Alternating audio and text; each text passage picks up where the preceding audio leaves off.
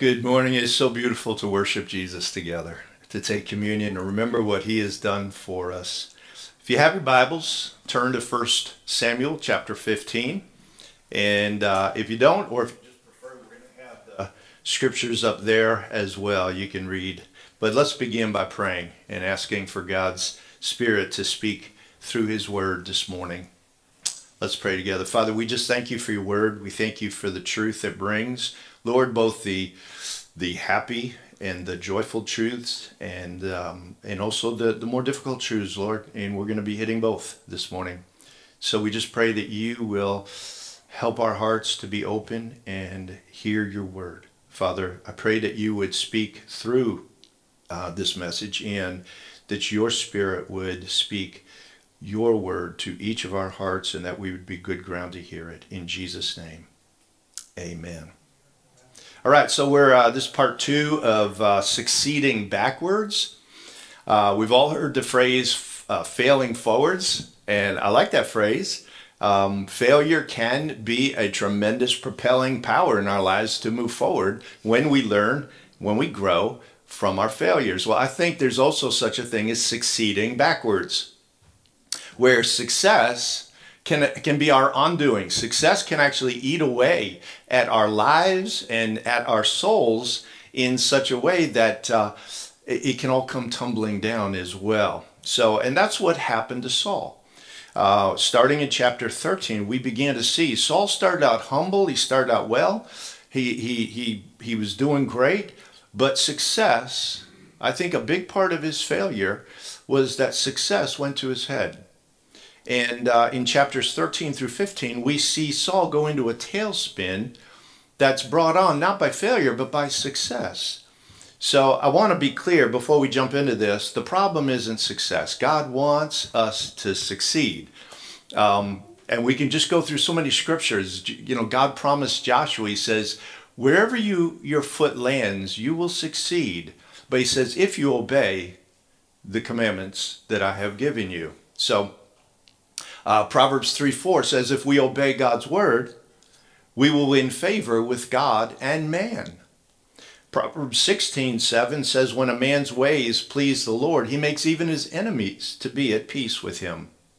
So we saw Jesus grew in favor with God and man. You hear that favor growing, that blessing that, Paul assured us we are more than conquerors through him who loved us. So it's not like God's call to us is a call to be failures and fail in everything in life. God wants us to be successful in life. Most importantly, God wants us to be successful in joyfully entering heaven. And that's why Jesus came. So no one is more for you than God. But at the center of good success is obedience to God. Success without God is never success. It may feel like success for a while, but at the same time that success apart from God, the same time that it's exalting us, it's also eating away at us. It's eating away at our lives. It's eating away at our souls until eventually our lives come crashing down. And that's what happens with Saul. And the wheels really come off in chapter 15.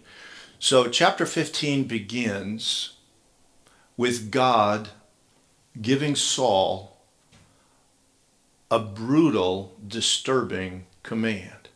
See, this is where if we didn't go through the Bible, like this is the kind of verse I would never land on, we would just pass over, but we have to address the difficult passages.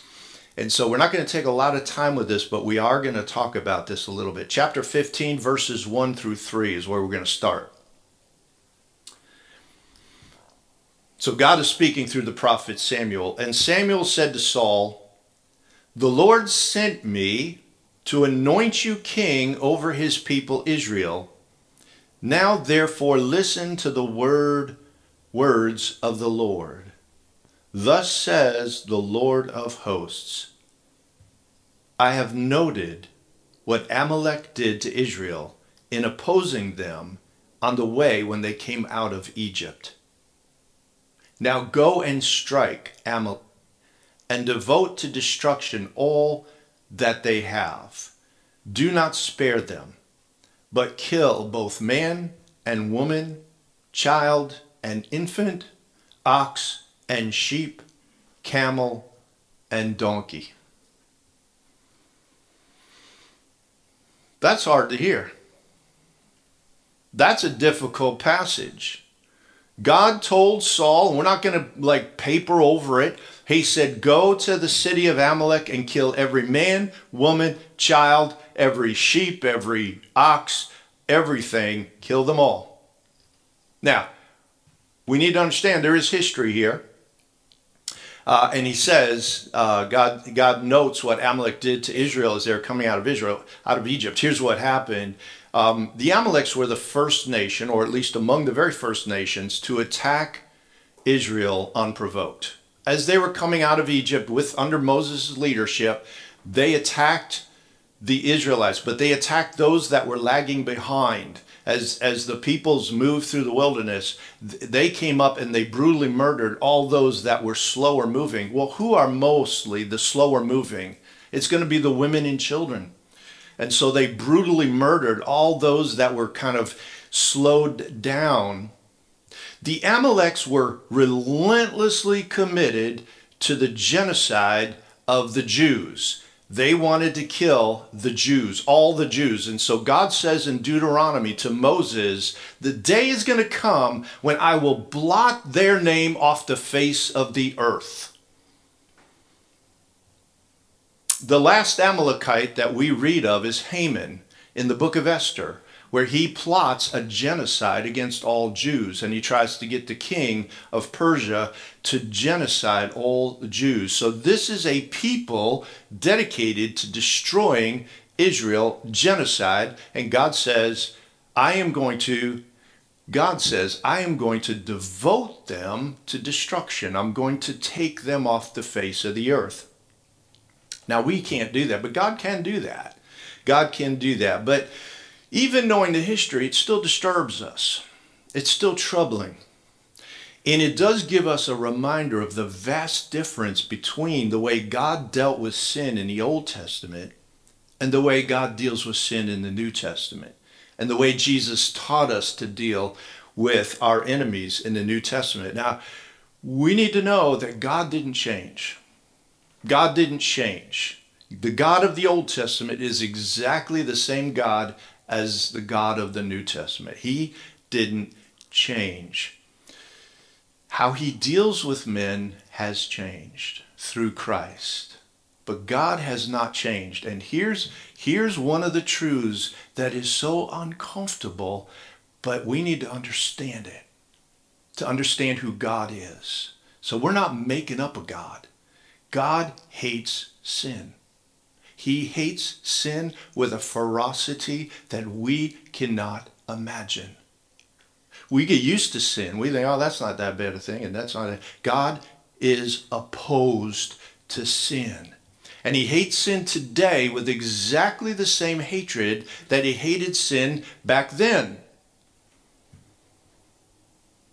The cross of Jesus Christ not only declares God's love for us, that's half the story, but it also declares God's ferocious hatred of sin, his enmity with sin. Why? We could spend a whole message on that, but sin destroys, it kills, it is cancer. To love sin, or even to allow sin, is to love cancer. It destroys and kills his creation. So God hates sin, and the cross declares, because on the cross, Jesus absorbed all the wrath of God for our sin. Every sin we have committed was absorbed. The wrath of God, the punishment of God, was absorbed by Jesus on the cross as the sun went dark and God turned his face from the sun and poured out his wrath upon dear Jesus, his son, so that we would never, as Ken said, never face the fury and the wrath of God. That's good news. Amen? That is good news. For those who trust in Christ, there is no wrath left. There's not even a little bit of wrath left in God's heart for you and me if we're trusting in Jesus Christ. And communion speaks so loudly of that. It's the blood of Christ that covers us from sin so that we are given the righteousness of Christ, and he took on our sinfulness. Thank you, Lord Jesus. Now, if you haven't trusted in Jesus as your Savior, I want to just urge you with all my heart to not let another day go by. None of us know our last hour on this earth. You are not, I am not, we are not guaranteed tomorrow. So I urge you to trust in the Lord Jesus Christ. Now, having tied that to what I just said, someone could easily say, who's not a believer, could easily say, that's just motivating me by fear, the fear of hell. Absolutely. Absolutely. Remember reading some time ago about a young man in Florida who came to a marina and he saw a sign, true story. The sign said, no swimming alligators. And as he was about to jump in, the marina worker came out and urged him, don't jump in, don't jump in. He laughed and he jumped in, and immediately an alligator attacked him and killed him. You see, fear in that moment was his friend. It was his friend. That sign that motivated him, sought to motivate him by fear, was his best friend. It was out to save his life. So when we say, Jesus died for our sins, trust in him, believe in the Lord Jesus Christ, and you shall be saved, the fear of God comes along as a healthy friend that says, don't go there. Don't face God in your own righteousness, because you ain't got none. Face it in Christ and his righteousness. Trust in him. Salvation is the free gift of God through Christ. So, all that to say, God deals with sin. And in the Old Testament, that was often the picture through peoples. Today, it's not. God doesn't do it quite the same way. So here we are. Saul and his army attacked and defeated the Amalekites. So this is successful. He has great success. He defeats them. But it was the success that sealed Saul's downfall, because he disobeyed God's command. God told him very clearly to kill every person and all the livestock. That's very simple. If it breathes, kill it. But Saul spared King Agag, and he spared the best of the livestock. Samuel says to Saul in verse 26, for you have rejected the word of the Lord by sparing these things. For you have rejected the word of the Lord, and the Lord has rejected you from being king over Israel. As Samuel turned to go away, Saul seized the skirt of his robe, and it tore. And Samuel said to him, the Lord has torn the kingdom of Israel from you this day, and has given it to a neighbor of yours, who is better than you. And also, the glory of Israel will not lie or have regret, for he is not a man that he should have regret. Here's the thing. God's rejecting of Saul was not the result of a military failure. It was the result of a military success combined with disobedience to God's word. Saul's downfall, the final nail in the coffin, I would sum up as saying this: he listened to people more than God. And that's my first point. What people said became more important than what God said. You see, in this chapter, 3 times Saul both claims to have obeyed God, but then also blames any disobedience on the people. Verse 15, Saul says this, the people, I did what you wanted, Samuel. I did what God said. I went in, I won. But the people, verse 15, spared the best of the sheep and of the oxen to sacrifice to the Lord your God, and the rest we have devoted to destruction. We did what you said. The people spared some of them. Verse 20 and 21, Saul said to Samuel, I have obeyed the voice of the Lord. I have gone on the mission on which the Lord sent me. I have brought Agag, the king of Amalek. Okay, hold on. He was told to kill every person. I have brought the king of Agag, the king of Amalek, and I have devoted the Amalekites to destruction. Partial obedience. But listen to verse 21. But the people took of the spoil sheep and oxen, and the best of things devoted to destruction, to sacrifice to the Lord your God in Gilgal. There's so much in there, but basically he's just saying the people had good intentions and they did that. Finally in verse 24, Saul realizes, because Samuel's not buying any of this, Saul says in verse 24 to Samuel, I have sinned. For I have transgressed the commandment of the Lord and your words, because I feared the people and obeyed their voice. He's actually right about that.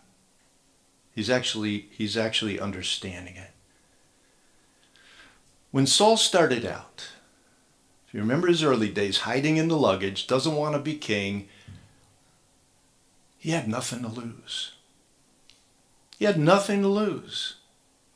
So when a crisis came, what did Saul do? He didn't listen to the people. The people wanted to scatter. They didn't want to help their brothers. He rose up in the Spirit of God and with a holy anger, and he said, folks, this is what you're going to do. But now he's had success. He's accumulated power, accumulated things. And now Saul has more to lose. And he starts caring more about what people said than what God said. I can relate to that. And I'll bet you can too. Caring about what people think and say about us. Listen, we live in the world. People's voices are all around us, right? What they think about us, what they say about us, it feels very important, doesn't it? Be honest. It does. What God says, I mean, I don't really hear God, don't really, in the same physical way I hear people. And you know what? It's not wrong to care about what people think and say about us. In fact, I would say that if you don't care at all about what people think and say about you, that's not healthy. It's good to care about what people think and say about us. In fact, it was what the people said in chapter 14 that stopped Saul from killing his own son because of some stupid oath Saul took. In that case, God was speaking to Saul through the people's voices. So it's kind of healthy to hear people. It's kind of healthy to weigh what people say. The danger line is when what people say contradicts what God says. That's when the danger line comes. And the truth is, the volume of voices around us can make it feel like what people say is more important than what God says. Especially in this day when things can go viral. And there are so many voices ready to hate on someone if they say something they don't like. The voices of a lot of people, or even a few loud people. Are you tracking with me? Do you feel the pressure of a lot of voices speaking? Have you ever had a lot of people come against you or speak about you? Or even just in a circle, the majority of people kind of speak against you or speak for you? And I mean, there's a pressure. Let's be honest. We all feel a pressure of some kind. Unless we're a sociopath, going back to last week's message, We care about what people think and say, and we should. But when that line comes and what people say is on this side and what God says is on this side, it can feel like this is way louder, way more powerful, way more influential in my life. They can undo my life. I could go viral. This sermon could go viral, and all of a sudden I got people hating on me from all around the world. Meanwhile, God can seem silent in comparison.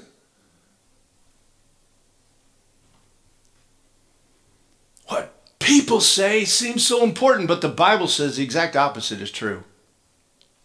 What people say and think is a vapor. It's a vapor. It's a wind that will be here today and not tomorrow. But what God says is everlasting and firmly fixed in heaven. Psalm 119:89. Jesus said, not one jot or tittle or stroke of the pen from God's word will pass away until everything in the word, in this, is fulfilled. This is truth. This never goes out of style. Well, it might go out of style, but it never goes out of truth. Style may go out of truth. Let me just unpack that in a few applications. First of all, let's bring it home to us. Because, let's face it, I think a lot of our identity, we can be tempted to try to get our identity by what people say, right? We can try to figure out who we are according to what people say. And our identity is not determined by what people say. It's determined by what God says about you. That's what your identity is determined by. If we try to derive our identity from what people say, we will be chameleons, changing in different groups. And with different people saying different things. And so in this room we're green, in this room we're brown, in this room we're yellow. We're changing color like a chameleon with whatever the backdrop is. Because we're trying to shift our identity to what's popular and what people say. And that's not healthy. When we derive our identity from what God says about us, we are secure as His children. We are accepted in Christ. We are forgiven of all of our sin. We are precious in His sight. And we are citizens now of His eternal kingdom through Jesus Christ. And nothing can shake that. What this means is that if everybody in the world, and this isn't going to happen, but if everybody in the world suddenly hated on you and said you're the most horrible person who ever lived, and God said, I am pleased with you, the reality of who you are is God is pleased with you. We see that in some degree with Jesus. The world, many hated on Him, crucified Him, said He was horrible, He was a blasphemer, He was a sinner. He was this, He was that. Jesus said, God said, this is my Son in whom I'm well pleased. That's reality about who Jesus is. So what I want to encourage us is to cultivate a conviction that when what people say contradicts what God says, we know God is right. Let God be true and every man a liar. The Word of God is true. Let me give you another unfolding of this. A lot of people accept Jesus Christ as a good teacher and a good man. But Jesus didn't actually give us that option. That there is no good man and good teacher option for Jesus. Jesus said He was the narrow door by which we enter heaven. Jesus said, I am the way, the truth, and the life. No one comes to the Father except through me. As C.S. Lewis said, anyone who says that, they're either a lunatic or a liar. Or what? Or for real. Yeah, thanks for finishing that thought. And it's true. It's true. These statements are breathtakingly narrow and exclusive because he's saying no one, not one single human being will get to God through Muhammad. That offends a lot of people right there. No one will get to heaven through Buddha. No one will get to heaven through, you name it. No one will get to heaven through being good, through being moral. No one, not one single person will be up there. How'd you get here? I was just a good person. I gave money to the poor. I helped the people here. And no one will be in heaven because of that. Everyone who is in heaven, who is in the kingdom, will have gotten there by one door, one narrow door, Jesus Christ. Now that, to someone who does not believe that, is offensive. It is arrogant. It is intolerant. It is exclusivity on the highest level. How dare you? Who do you think you are to say that? But the question for us is, it's not who do we believe we are, it's who do we believe Jesus is. That's the question.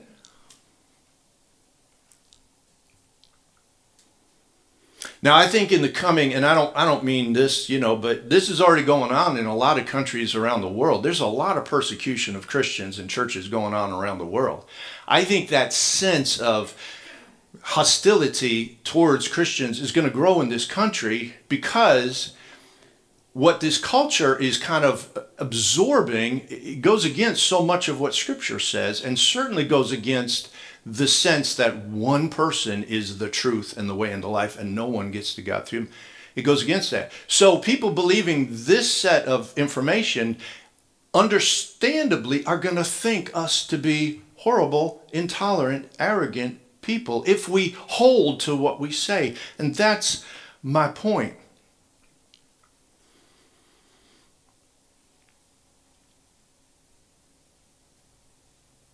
Will we be committed to follow Jesus when it's not popular at all to follow Jesus? Or when we're not just left alone to follow Jesus? When we suffer loss, when we have people reject us or hate us, will we still follow Jesus?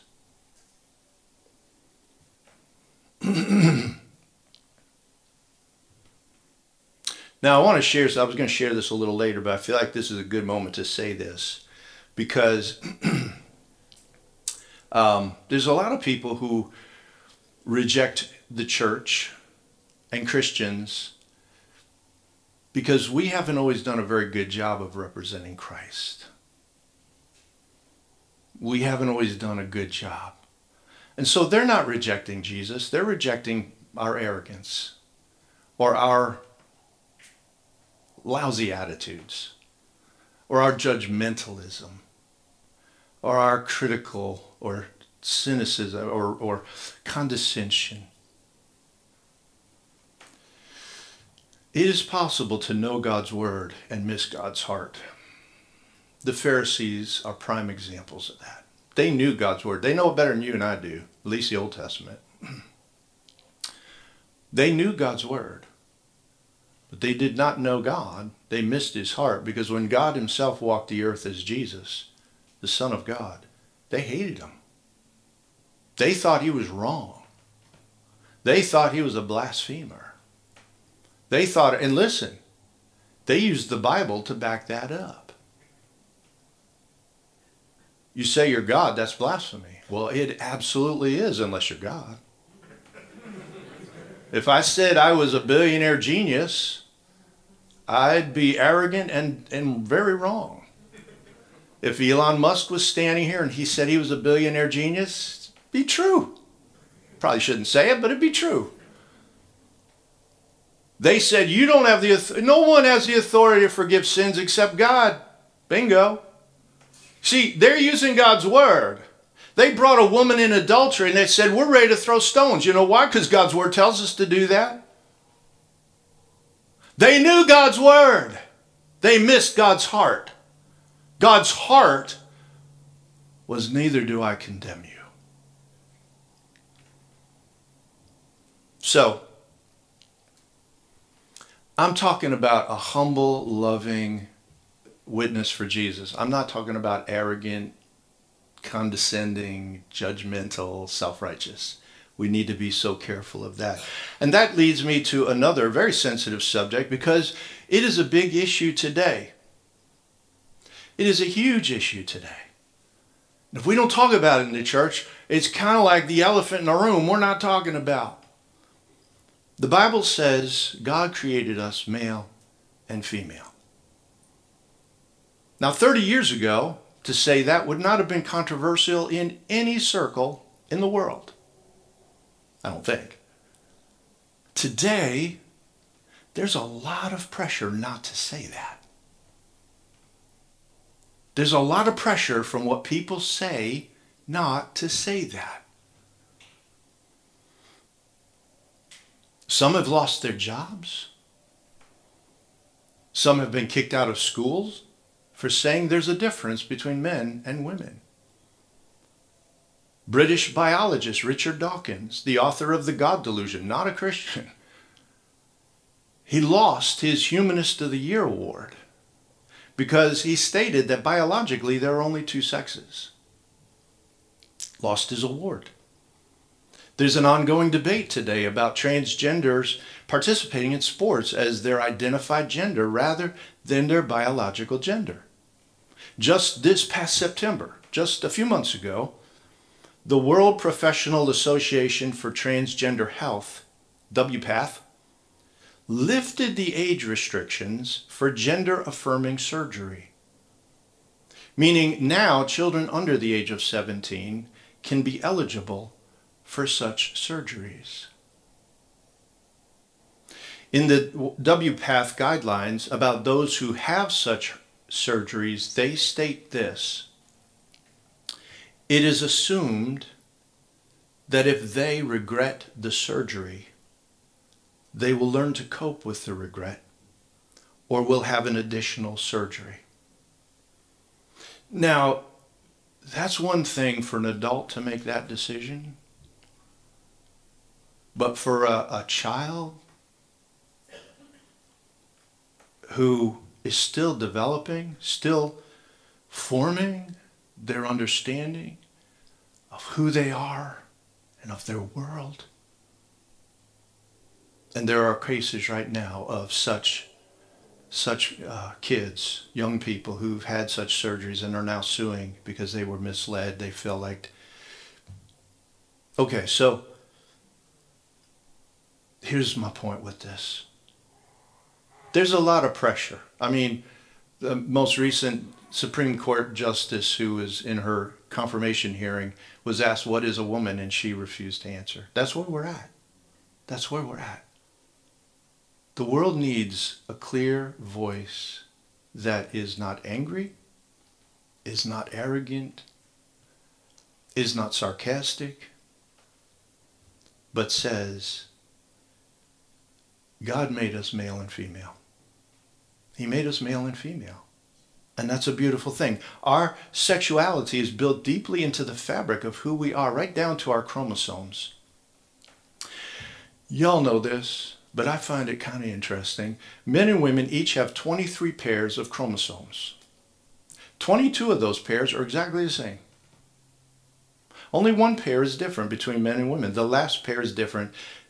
Women have two X chromosomes, and men have an X and a Y chromosome. And that makes a tremendous amount of difference in how all the chromosomes interact with each other. God created us beautifully different as male and female.